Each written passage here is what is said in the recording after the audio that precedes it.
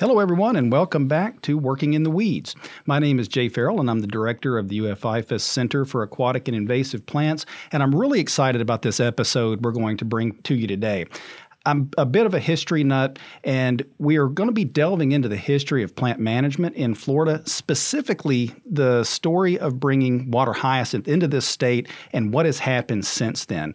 So I really got on this idea when Christine brought me an article recently, and I was just fascinated by it. So Christine, tell us about this article you found.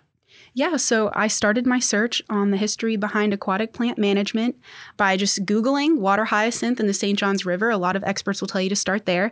And out popped this article published in the Florida Historical Quarterly in 1982. So it was an older document, so I was very excited to find something like that.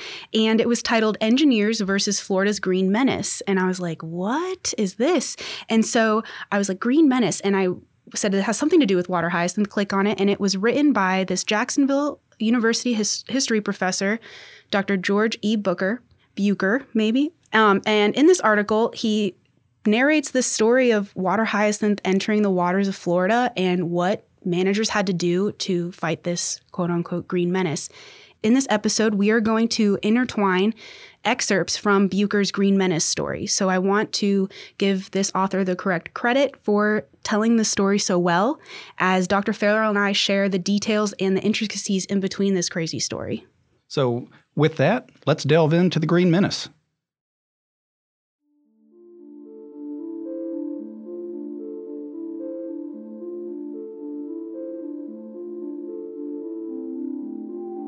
In the late 1880s or early 1890s, people living along the St. Johns River were enthralled by the addition of a beautiful floating water plant to the river's scenery. Above a luxuriant green base towered a spike of purple flowers. Steamboat operators were pleased when tourists admired the drifting bouquets gliding by their vessels. Cattlemen even along the river were enthused at the prospect of a new cheap feed for their stock. They gathered bundles of the floating greenery to carry upriver for propagation in their ponds and streams. The recipient of this attention was the water hyacinth, a freshwater, free-floating plant. The proliferation of the water hyacinth borders on the fantastic. It doubles every month of its growing season. And in Florida, it has no natural enemies. Water hyacinths were introduced in the United States at the Cotton Exposition in New Orleans in 1884. And by 1893, there were acres of hyacinths floating about until the Florida East Coast Railroad Bridge stopped the plant from moving further downriver. For the first time, the wide St. Johns River was covered from bank to bank. The plant was no longer a picturesque floating garden. Now it was becoming a menace.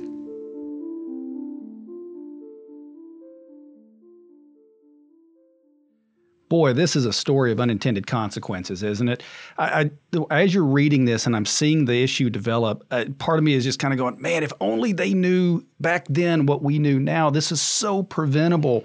But basically, the story starts with the Cotton Expo in New Orleans. There's this awesome new plant. It's going to be, the talk of the town for all the water garden folks. It's this cool little floating plant from South America with this amazing purple flower. This is what all the cool people have and everybody's going to want. So they're giving these things away. That's one of the stories, and it's the story we hear most commonly. So I think we're going to just stick with that. But all of a sudden, they end up back in Florida, but within just a few weeks, their little water garden had been fully filled, and they were having to pull the plants out to get the effect they want. Well, before long, they said, well, we've got these overgrowth plants. What harm could it ever cause if we just put them into the river? Let's have other people enjoy them. Yeah, so these people who went to the Cotton Exposition were garden enthusiasts. They threw them in their water gardens. The plant was almost doing so well that they were like, let's see what it looks like outside into the river by the docks. I mean, what's the worst thing that could possibly happen, right? It's just a plant. Who's ever had problems with a plant? Well, we didn't realize what an invasive plant really was and what it could do. And very shortly thereafter, people loved this thing in the St. Johns River. The riverboat captains were going back and forth in their steamers, and people, every time they would get to a raft of plants, people would literally move from the cabins out to the rails and look at the plant, and they would ooh and ah. Cattle farmers up and down the St. Johns were saying, this is the new miracle forage. It grows for free. All you got to do, everybody come collect some plants, take it back to your ranch, throw them in your ponds, throw them in your canals and streams. This is going to be the next big thing. But it didn't take very long for the tide to turn. And when you say not very long, 20 years? It was actually more like 10 before we realized there was a serious and significant problem. What we didn't realize is this plant has a growth rate that is unexplainable. So you read here that it came in with no natural enemies. So this plant was just growing at full tilt. And now think about the nutrient-rich waters of the St. Johns River. You've got that warm water, you've got this warm climate, and you have a plant that grows and reproduces by two separate means. So first, the plant flowers. It then drops seed into the hydrosoil, and as soon as the water recedes and that soil dries out just a little bit, all of these seeds start to germinate, and you have all of these little hyacinth plants floating and moving.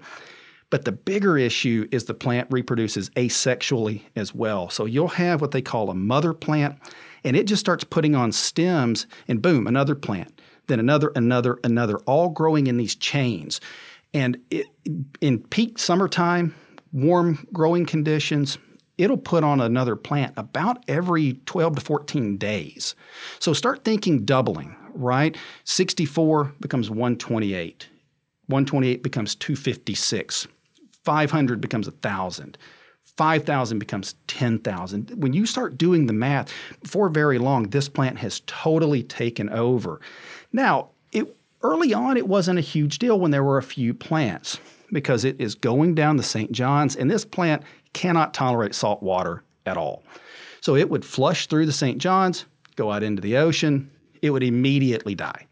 The problem came as all of these plants that are connected together start forming these massive rafts. Now they're moving down in these huge rafts, and they start getting hung. And as they get stuck, other plants are floating into them, and now you have miles of plants down the river. At one point, they said that Lake Harney to Green Cove Springs, Florida, which is over 100 miles. So it's over 100 miles from Lake Harney to Green Cove Springs. That entire distance, plants were within 25 to 200 feet wide through that entire distance. And when you say the plants were 20 to 100 feet wide, you're talking about those mats, those right? Mats, those huge rafts. Okay. Now, where we really started getting into a problem is when there would be any barrier in the river. Okay, so remember, they're using this river they're moving logs, so they'll cut trees, they'll put the logs into the river and float them downstream. Well, sometimes those logs would sink and form what they call a snag. Well, now you have that raft come down and catches on that snag and then becomes this big barrier. Or even worse, if there's a bridge. And by this time, they had already built some railroad bridges in this area. It was called the East Coast Bridge, and that is what was causing the big problem. Because the way it was built, there were some lateral bracing down low that kept those plants from passing under the pylons. So they were catching those big rafts and really causing them to stack up. Now, all of a sudden, the entire width of the St. Johns River is becoming full and becoming blocked in. And as these plants keep coming, remember, they're still flushing down the river. They start piling on top of each other, forming these huge stacks of plants. So now these steamers are coming down, and this is commerce, this is transport. Yeah, again, so for our listeners, remember, we're in the 1800s right now. So St. Johns River was the primary highway system, really, of Florida. It was the economic engine of this state.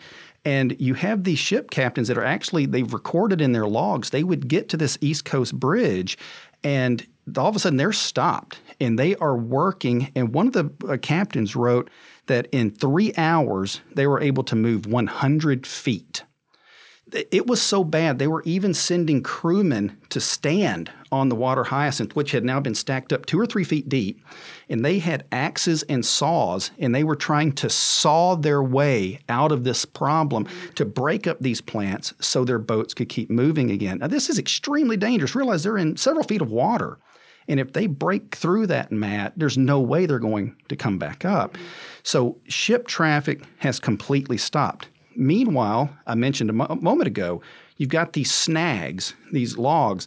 The ship captains were really good at seeing as the current would move around the top of that log. They could see where those snags were and they would avoid them. Not when there's a 2-foot-tall raft of plants jammed up against, they can't see them. You now had boats being impaled on these snags in the river. Meanwhile, you've got the bridge that is holding these plants now starts being compromised. You've got thousands of tons of plants that are pushed up against this bridge and an entire river pushing against those plants. Before long, it started to break the bridge. It actually knocked out an entire section of the bridge, totally destroying it. They had to come back in and rebuild it. In the meantime, all the farmers that had these plants that they were growing for cattle feed, they quickly realized the cows would hardly eat them. Yes, they're green, and yes, to us, we think a cow would love them. Cows, they'll nibble on them, but they really won't eat them.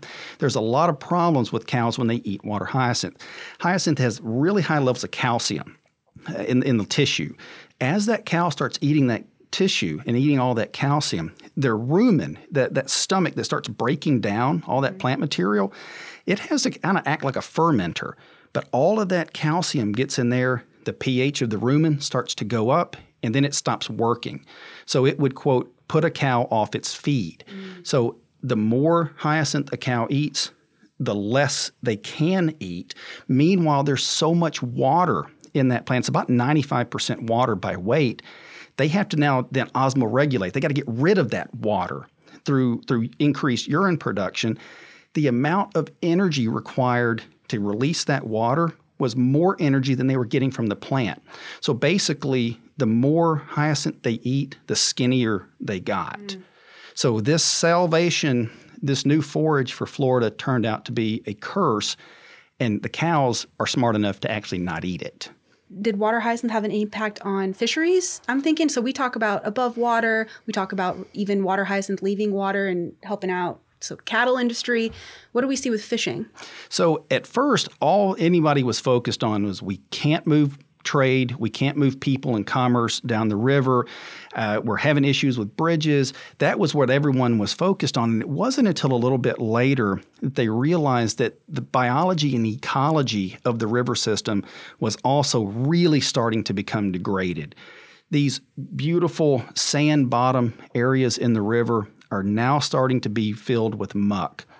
A leaf on a water hyacinth plant only lasts about 7 days. So it grows out, it goes as hard as it can, photosynthesizing and turning sunlight into energy. But then 7 days later, it throws it away, it sinks to the bottom, and it becomes that mucky, oozy black stuff on the bottom. Well, all of the plants that are in the St. Johns River, they evolved to have nice sand bottoms, and they don't tolerate that mucky deposition. So the plants start to suffer. Meanwhile, there was a pretty active shiner fishery or shad fishery industry in that area. They would catch them with cast nets. That industry almost ground to a halt because everywhere they needed to cast net, it was full of plants. So they could no longer access those fish.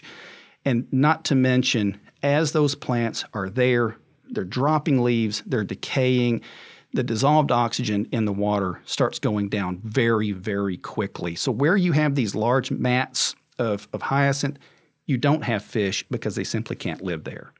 So by 1897, the people that were really working and most concerned with this problem, they realized that eradication was no longer even in the conversation.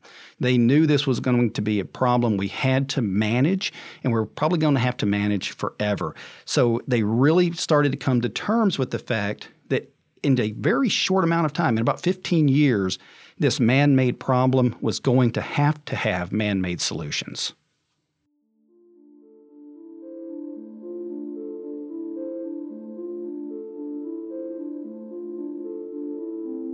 E.S. Krill, leading banker at the time, felt the need to stress the urgency of the matter. No one can realize how fast this plant multiplies and spreads. When I say acres, I mean acres and hundreds of acres of floating back and forth as wind or tide may carry them. Mr. Krill ended with a prophetic warning. You could state the matter in such a way as to have the party who was in charge of approving the plans for the bridge see that the river was not periodically blocked, as it will cost thousands to remedy what can be done now with little or no extra expense. His plea for aid was the beginning of a project which remains active to this day.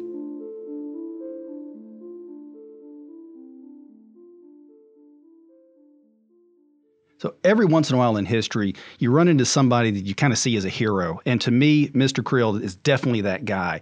He saw very early on that this was not just a localized problem. This was a massive problem that was going to bring this state to its knees. And if it can happen in Florida, it can happen in other places too.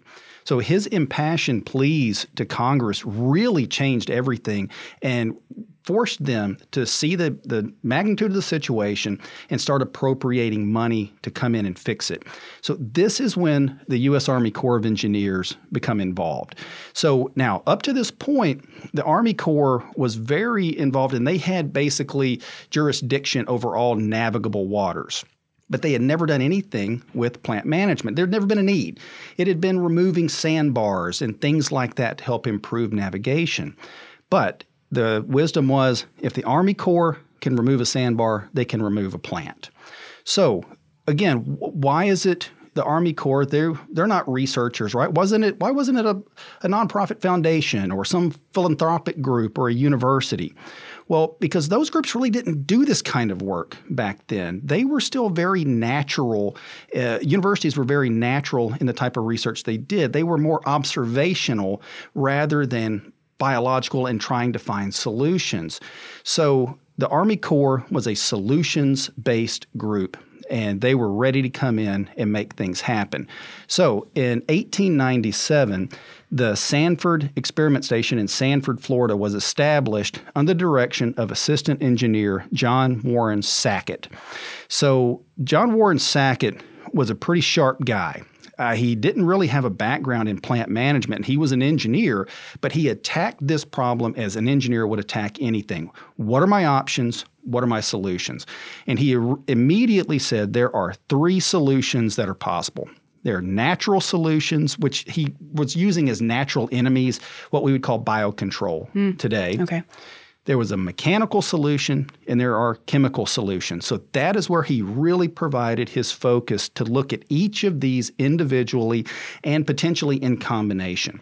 So where he really started was with the natural enemies thing, and he kind of immediately discounted that. He realized the river is blocked. We have to have a solution now. We need it immediately. So to go to Brazil and try to find a natural enemy, bring it back, determine if it works, look at specificity. Is it going to eat fast enough? He knew that was going to take years. So he immediately discounted that. Additionally, people had come to him and said, oh, but don't worry about an insect. There's this fungus, this leaf spot fungus that we think is attacking the plant. Maybe develop that. This is 1897. And understanding of how fungal pathogens grow, reproduce, how to store them, how to get them bulked up in the quantity that you would need. Again, he said that's just going to take too long. So he discounted the whole natural enemies or biocontrol angle completely. So he said, okay, now we went from 3 to 2. It's either mechanical or chemical. So we started digging into the chemical side.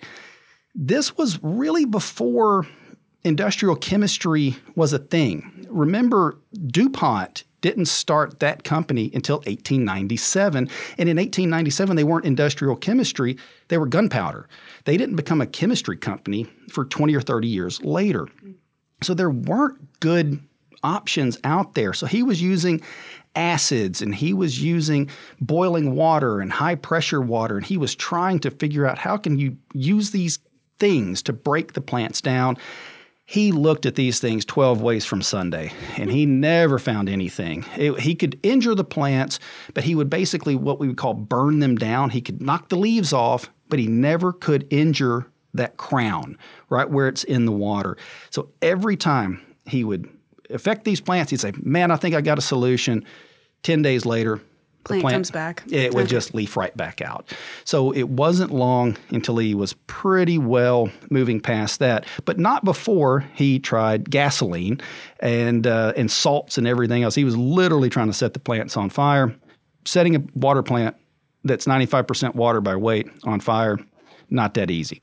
So since we're speaking about trying things, we spoke about it being cattle feed before, right? And then now he's playing around with all these different options. And so I read in the article that there was arsenic tried as well. What kind of consequence did that have? So early on, he wasn't looking – he was, like I said, he was just looking at acids and hot water and things like that. Well, there was this company, I believe in Louisiana, that said, we've got a chemical that I guarantee you will kill these plants. And they weren't real forthcoming with what it was. And he said, no problem, send it here, I'll try it. Started working with it, phenomenally effective. It was actually killing plants, and he thought he had a solution. But turns out it was an arsenic-based material, and arsenic is just globally toxic, right? But to make things worse, the way that they had to manufacture that for it to work and for it to be sprayable, they had to mix salt with it. So he's spraying it on these plants, and now you've got all this salt deposition on the plants. Well, what do cows love? Salt. They love salt. We put salt blocks out for them all the time, right? They were literally drawn to these plants. So plants that they previously wouldn't eat, they are now drawn to them because they're salty. So this was the problem, is he is now attracting cows to this incredibly toxic substance. And the results are clear and immediate. There are dead cows laying everywhere, and now the ranchers are furious for clear reason. They again reach out to Congress and say, you have got to stop this madness going on in Florida. They are doing things to manage these plants that are killing cattle. So Congress very swiftly steps in and totally puts a stop to all spraying for water hyacinth. They said, if this is the best you can do, then you've got to figure out something else. So spraying stopped because of the arsenic issue and didn't start back for decades.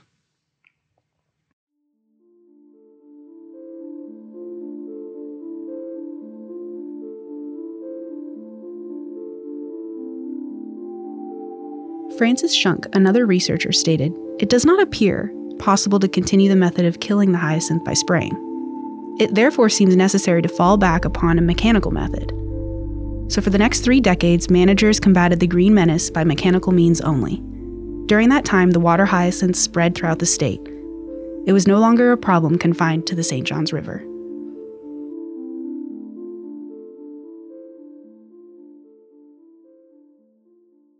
So now here we are. We've realized that biological control at this point in time is a non-starter. We've understood that chemical means of control is a non-starter. We just don't have the technology for those. So we are now going to have to double, if not triple down on mechanical harvesting. That's our solution. Now, the good thing is that this is the Army Corps of Engineers, and they love building bigger and better, more efficient machines. That's what they train to do. That's what they go to bed thinking about and wake up thinking about. So this is where they really put their effort. And the amount of innovation here was phenomenal. They developed big drag lines. They developed grabbers. They developed elevators that would just go through and scoop the plants and in one motion put them on the bank. So the amount of innovation was just absolutely incredible. Now, but with this, they were realizing that this system is not going to be really fast, and this plant has already moved throughout the entire state. And even if we are able to manage them in this one area, we now have to move this 1,000-ton piece of steel somewhere else. For this to be sustainable, they have to have recurring funding. So again, Congress stepped in, acknowledging the need that is going on in Florida, and they appropriated recurring funds in 1899 through the Rivers and Harbors Act, and the appropriation was called RAG funds, or Reduction of Aquatic Growth.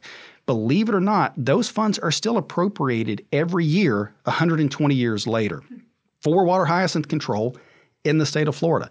It's incredible that a federal program has lived that long, but the problem still remains, and I think that's one of the things we need to keep in mind. But one of the more successful boats that they came up with or harvesters they came up with wasn't a harvester at all. It's what we would call a shredder. It was designed by Charles Short of Claremont, Florida, and he designed what was called a saw boat. So picture a boat with basically a gang of saw blades on the front of it.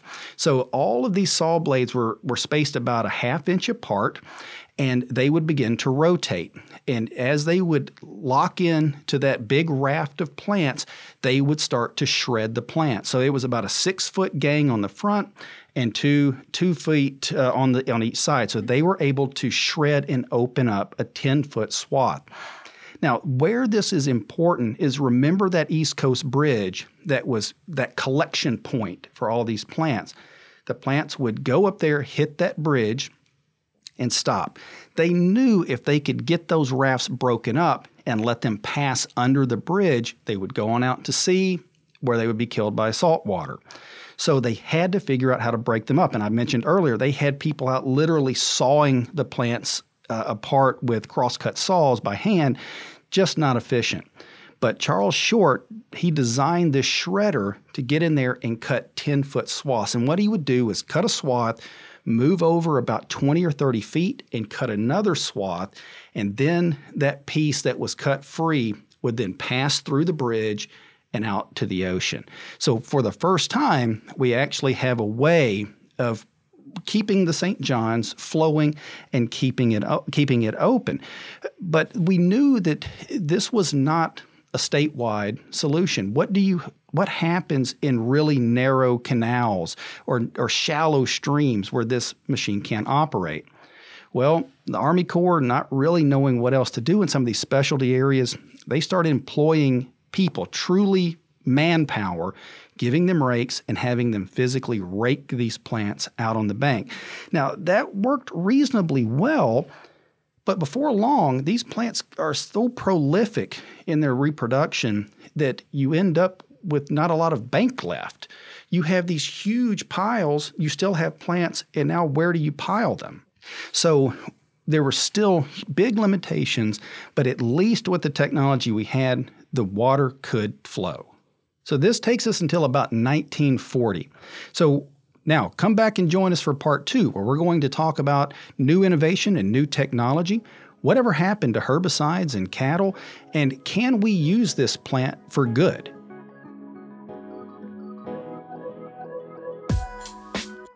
Thanks for listening to Working in the Weeds. Check out our show notes for more information about the topics discussed in this episode. If you have any questions or ideas for the podcast, email us at caip@ifas.ufl.edu. That's caip@ifas.ufl.edu. You can find us on Facebook, Instagram, and Twitter. And stay tuned for future episodes as we continue to turn science into solutions.